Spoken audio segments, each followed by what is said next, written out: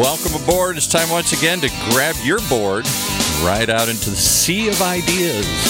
As one of them is starting to curl up right over the horizon there, it looks like a sales pipeline. That master surfer there himself, Matt Hines. How's it going, Paul? Okay. I don't know where I came up with this surfer image, but, I live in California. Sales pipeline seems like, the surf pipeline that I see every day at the beach. Does it have that kind of curling, ever-changing appearance to it here? Sure. Sure. So honestly, it's funny. We're like, 120 plus episodes yes. into Sales Pipeline Radio.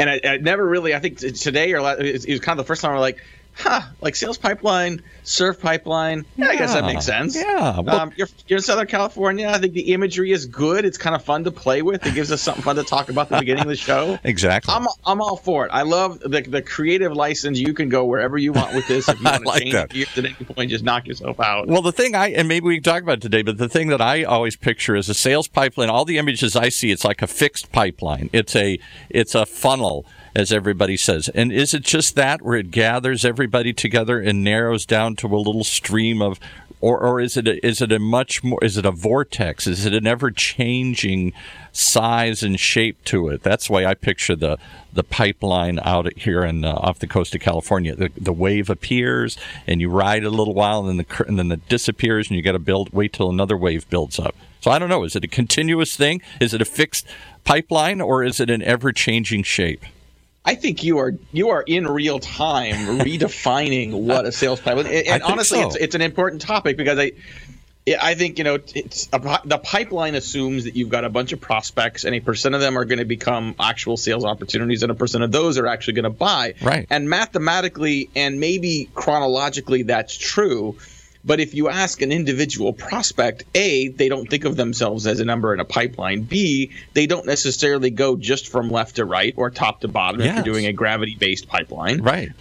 The end of the pipeline is really the middle of what I would call the revenue bow tie, right? And so if you are beginning a new relationship with a prospect or if you are beginning a new relationship with a customer, whether you're a SaaS business or just trying to sell them more stuff ongoing, that initial sale is inconsequential compared to the lifetime value you're going to hopefully create from that prospect. So, exactly. Well, maybe inconsequential is the wrong word because I don't want to minimize the importance and the difficulty. But it's not once and done because that's what the typical picture I see on every funnel graph or every funnel infographic is just like the kind of funnel I use to put oil into my car here. It's a funnel. It's a wide lip and then it narrows down to a little drip. And it catches all of this stuff and forces it down into this one stream of stuff going somewhere. Right. But once it's got there, what image do I use for that second sale, which may or may not come right away, or the third sale, or the continuous sales, or the even bigger sale, or the little sale? I see this. That's why I guess I like this pipeline image of the surf pipeline because it appears and disappears. Well, it appears and disappears, and it never ends. I mean, it never ends, right? Exactly. When if you're doing a good job selling something to someone and they commit to it, just because they've become a customer doesn't mean you're done selling. You as a company, you have to continue to reinforce why someone should want to continue to work with you. Right. So, like surf, like gardening, like you're never done gardening. The surf never stops. It just keeps. It keeps You're always coming. tilling the soil. The surf is always there's another wave and another wave and another, and each wave is a little bit bigger or a little bit smaller, has different opportunities, and you have to judge that wave how you're going to ride it.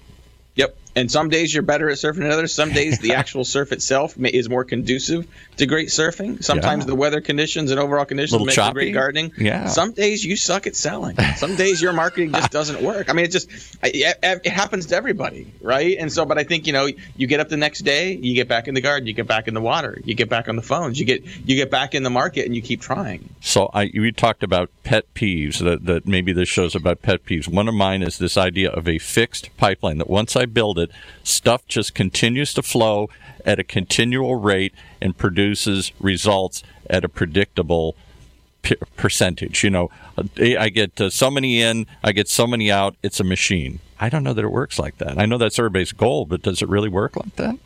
or is it more fluid yes and more no. So I changing? think it's a good topic. So we did. So thank you. We kind of went down the pigeonhole of the pipeline, but it's a good sort of contextual way to introduce today's theme on our show. We had a guest. I think we're still trying to get a hold of him, but we may just have to reschedule him if he wasn't able to join us. And I'm excited. I definitely want to get him and his topic and what he can offer to the show. But today we're going to talk about B2B pet peeves, and I think certainly the paint by numbers method of managing sales that I think a lot of companies want, and there have been books written about sort of a predictable, repeatable, scalable engine of growth, and a lot of venture capitalists have read those books and have then told their early stage companies, if you just hire enough salespeople and make enough phone calls, the math works out. Yeah, right. And you have to start somewhere. So you start with the math and you start with a plan, but sales is never that easy. And so one of my pet peeves is someone who has never done sales and never managed a pipeline and never been carried a number say, I read a book and therefore this is the way that we're going to sell, right? And I think that books are great and books are important, but I think you got to try new things. And if everybody in the world just follows that book, then it's all of a sudden it becomes a little tough. Well, we had a phone ring. I thought it was your guest, but maybe not. Here, we'll keep going on. I just think we have this notion that a pipeline, and that's the only thing I object to the whole, I know your show is sales pipeline, it's all about pipelines, but I think we have to have a different definition of what a pipeline is. I don't think it becomes just you if I need more results, then I just got to get more leads. Well, no, maybe you got to get better leads, or maybe you got to get better at converting the leads, or maybe you got to getting more leads from outside your sales pipeline is not the point. Maybe it's to get more sales out of what you've already got and the establishments you got. This idea of just go gather more and pour it into the top of the funnel and more will come out is, I think, an oversimplification.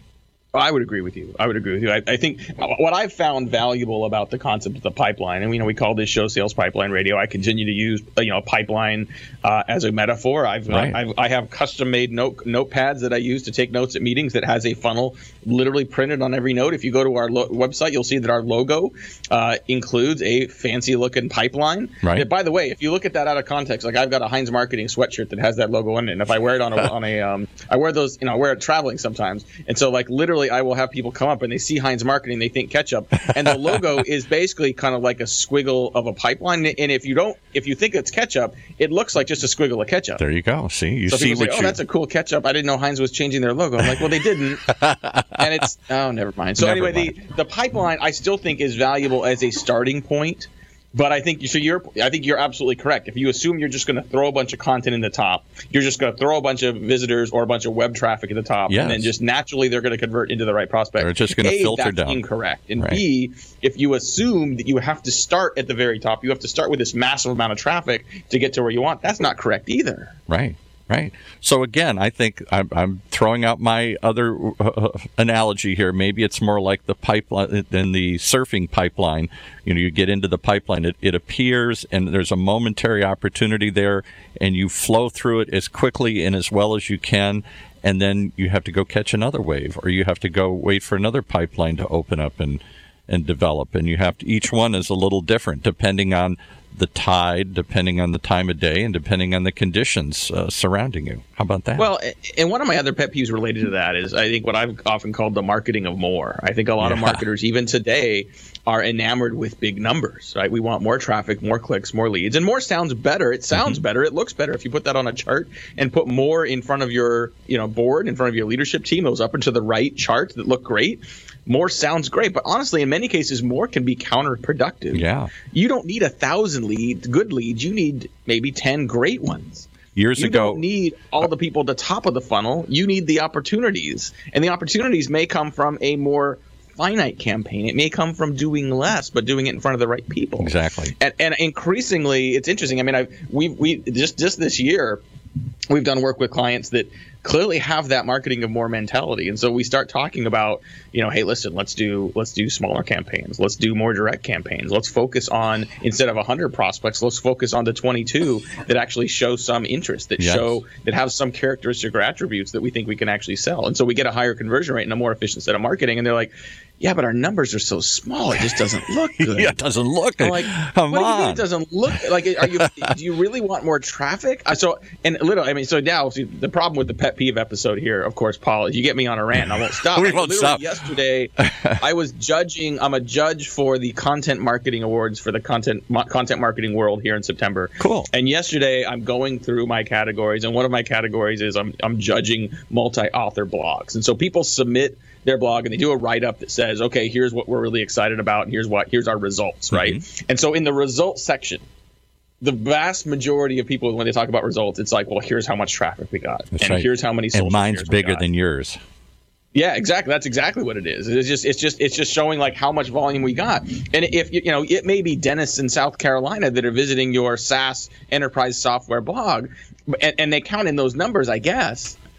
And maybe I'm just a hammer and everything looks like a nail, but I'm reading all these submissions and I'm saying like, wow, you did a great job getting traffic to your booth. You got your traffic to your blog. You did a great job using social to increase pass along and engagement on your. But what you can't buy a beer with any of those metrics. No. Exactly. So and they look really at you shocked and like, well, but I thought that's what I was supposed to do. You're supposed to reward me and say, attaboy, look how much traffic I drove. Look how many. Well, we've always done that as marketers, too. I mean, I think this is as leaders of marketers and as organizations that are managing and hiring and evaluating marketers, like we like more. I mean, CEOs like up and to the right. They like seeing more traffic. They like the boards are used to thinking that marketing isn't responsible for a number, not responsible for the sales number. They're responsible for the marketing metrics, and more marketing metrics feels better. Yeah, right. Well, we got to do what feels right to me right now, which is run a commercial and stop you because you're just going to go off. We got to break this up for a second here and give. We've only got a half an hour, right? Give everybody. All right, we'll take a quick break. We got to pay some bills. Thank you for joining us today. Special episode, Pet Peeves. We're right back on Sales Pipeline Radio. In a world where the speed of innovation and change in B2B marketing has never been greater, the only thing bigger is the need for clarity, for a blueprint, for a guide to what's really working. And how about a way to apply it specifically today to increase sales pipeline growth, velocity, and most of all, conversion? That's what you'll find in the Modern Marketer's Field Guide. And amazingly, you can download it for free. HeinzMarketing.com, just like it sounds, HeinzMarketing. It encompasses the entire sales and marketing cycle, but in quick bursts with lots of specific, actionable ideas, strategies, tactics you can put to work right away, like today. The loaded table of contents helps you narrow in and tackle a problem, and it's something you can come back to over and over again as a reference guide. Why not download your free copy of the Modern Marketer's Field Guide? It's free. HeinzMarketing.com, just like it sounds. HEINZ Marketing.com. All right. Well, thank you, everyone, for joining us on a special episode of Sales Pipeline Radio. We had a last-minute cancellation with a guest. No big deal. We got lots of stuff to talk about here. We decided to call today's episode our B2B Pet Peeves. And literally, Paul, as I look at the list of things that I kind of put down as our pet peeves, I've got 6 things. We've covered 1. So we're going to run out of time for sure on this. And I think if we would have planned this out in advance and sort of encouraged people to call in, this probably would have been a very popular topic. Well, we should. Maybe we can seed a future show here this way. We give them an address or an email or someplace if they have a pet peeve that they want to voice or air or have us or you talk about. Where would they send that? Well, you could send that, straight to me. You can just send it to Matt, M-A-T-T, at HeinzMarketing.com. Just send me your pet peeve and let me know what bothers you about B2B sales marketing. Not a bad idea, Paul, to maybe make the pet peeve of the week kind of a regular feature here at Sales Pipeline Radio. I think I like our format of bringing on some really great guests and really asking them hard questions and having a great conversation. Yeah. But, a pet peeve of the week would be a lot of fun. My pet peeve of the week is that too often we think, you said one of them, that more is better. My pet peeve is, why is the new customer more valuable than the existing customer? And here's what I mean by that. We spend so much time chasing the new that we sometimes overlook what we already got and take it for granted, I think. I think you're right. I think a lot of companies, look, if you're early stage, and you don't have a lot of customers. By definition, Clearly, you have to go acquire customers first. And I think it is significantly more profitable for you to work on keeping your existing customers than going after new customers. Sure, easier. If you want to grow, if you want more market share, then clearly you got to go get new customers. But a lot of companies put so much effort into that and then leave a random email newsletter and a toll-free number for their customers and wonder why their churn rates suck. And so I think you do have to put a little more effort into that. I think it's a challenge. I think marketers often see that there is an account management organization and say, well, I don't own the customer success number, but I have been told I have to generate pipeline. I've been told I need to generate new customers, and assume, and you know what they say about assuming. Yeah, assume that when you put that content out there that, customers can see it too. Customers will go to our blog too, and they can come to our webinars too. But I think there is a different angle you want to take and a different approach and different strategy you want to use for those existing customers. My late father was at one time the head of customer relations for Chrysler Corporation. Big job. And even back then, this was back in the 70s, this is a million years ago, he complained he could see what was happening where customer relations was getting cut back while marketing was growing, meaning it was less important to keep the current customers happy than it was to go find a new customer. And that was not the world he grew up in. Their world was if you captured a customer early enough for Mobil Gas, for Chrysler Cars, for whatever, they'd stick with you for life. And the assumption started to be, they're going to change anyway, so we better just be looking all the time. Yeah, boy, I think, some of this is easier said than done for companies. I think when we talk about marketers and the marketing of more and trying to adjust the objectives that you have to revenue-centric metrics. I mean, that's, you can sit as if you're a CMO listening to this, and you can sort of come out of this podcast and you can say, listen, I'm going to start focusing on better metrics. Yeah. It's not that easy. You've got a board that's used to seeing up and to the right. You've got a leadership team that's used to seeing a certain set of metrics from you. And so you at least have to have a conversation to transition them to think about that. Then you've got a bunch of marketers on your team that are used to prioritizing more, that are used to buying the most leads at the lowest possible price. And if you now come to them and say, I don't care about how much it costs, I want to know how much it's worth. Yeah, and if I now say that there are certain leads that I'm willing to spend 5x to acquire versus what I'd been doing before because I know that they're the right customers, and if I could get to them more directly, more efficiently, I'd do that. Mm-hmm. That sounds great, but you just entirely changed some digital marketing manager's job. Absolutely. And Absolutely. They may very well be afraid of what you just put in front of them. They may very well be worried about their job security. So let me ask you another question. I'll continue on my pet peeve. With the assumption you've already got a certain base of business there, and you take this for granted. Great, I got that. Now I'm going to double it by finding new people, rather than trying to get more business out of your existing customer base or even holding on to that business. If that assumption is true on my part, and I think it is true for a lot of companies, the new is better than the old. How do you market to the old? I don't see much stuff aimed at me as a current customer. I see a lot of stuff aimed at me to attract me to be a new customer. Right. I do. I mean, I don't see. I'm just thinking out loud. I don't see a lot of campaigns that say, "Thank you for banking with us for 10 years, and here's more stuff we would love to talk to you about." They try and do that sometimes in the bank live when you're standing there, but I get more and more enticements to join a new bank than I do from my existing bank to stay there.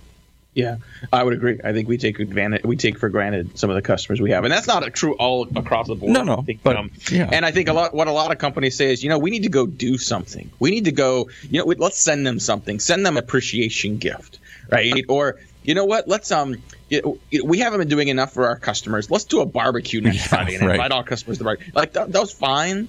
But there's a difference between having customer appreciation and customer retention be part of your DNA, be part of what you do every day, versus doing sort of random acts of customer appreciation. Saying, hey, let's send everybody a coffee mug, or let's do a barbecue next Friday. Exactly. I'll give you another example real quickly. We had somebody on another show talking about how you're coming in and selling it's B2B, right? So you're selling them some widget or something, and they know that you make this.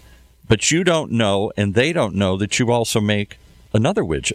Yeah. And they think of you just as widget A and not as widget B. They don't think of you, so they're out looking for somebody to solve some new need, and they didn't know you can do that, nor did you know they're looking for it. It's a challenge. Yeah. So I think, it's not just in the communication. Sometimes it's the way that we brand ourselves. That's the way we talk about what we have. I think about this topic at least once a year, and that once a year is usually the week of Thanksgiving, when all of a sudden my inbox is full of companies that tell me how much they're thankful for me. Yes, right. And then I don't hear from them again until the following Thanksgiving week, when they will come back and tell me again. So I mean, you know what's happening, right? Is someone comes in Monday morning and says, we should do something for Thanksgiving this week. We should thank our customers for being customers, right? And so if I only hear from you once a year during that week, how actual thankful? It seems like this is not, being thankful is not a campaign. It is not an email. Right. It's a culture change. Right. It's part of your DNA. It's part of your value. Right. I agree. And getting to know your customer, you assume that sales reps are in there with the customer and will see an opportunity or will present, hey, we now have this new line and here's something else you didn't know we did. You assume that's the salesperson's job, but doesn't the marketing department have some responsibility to inform people we have new offerings, we have new things and new services we can add to what you're already buying from us? I mean, they're your customers. They want to hear from you. Right. I mean, they want to know what you think. I think, the nice thing about, the customer marketing side is not like you have to go buy a bunch of lists. It's not like you got to go. Exactly.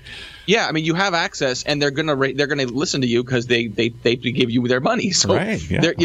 And now it doesn't mean that they're going to read an email every day. It doesn't mean that if you send them, if you mail someone an invoice and put like 14 sheets behind it, they're gonna read every word of those. So you still have to be smart about your marketing.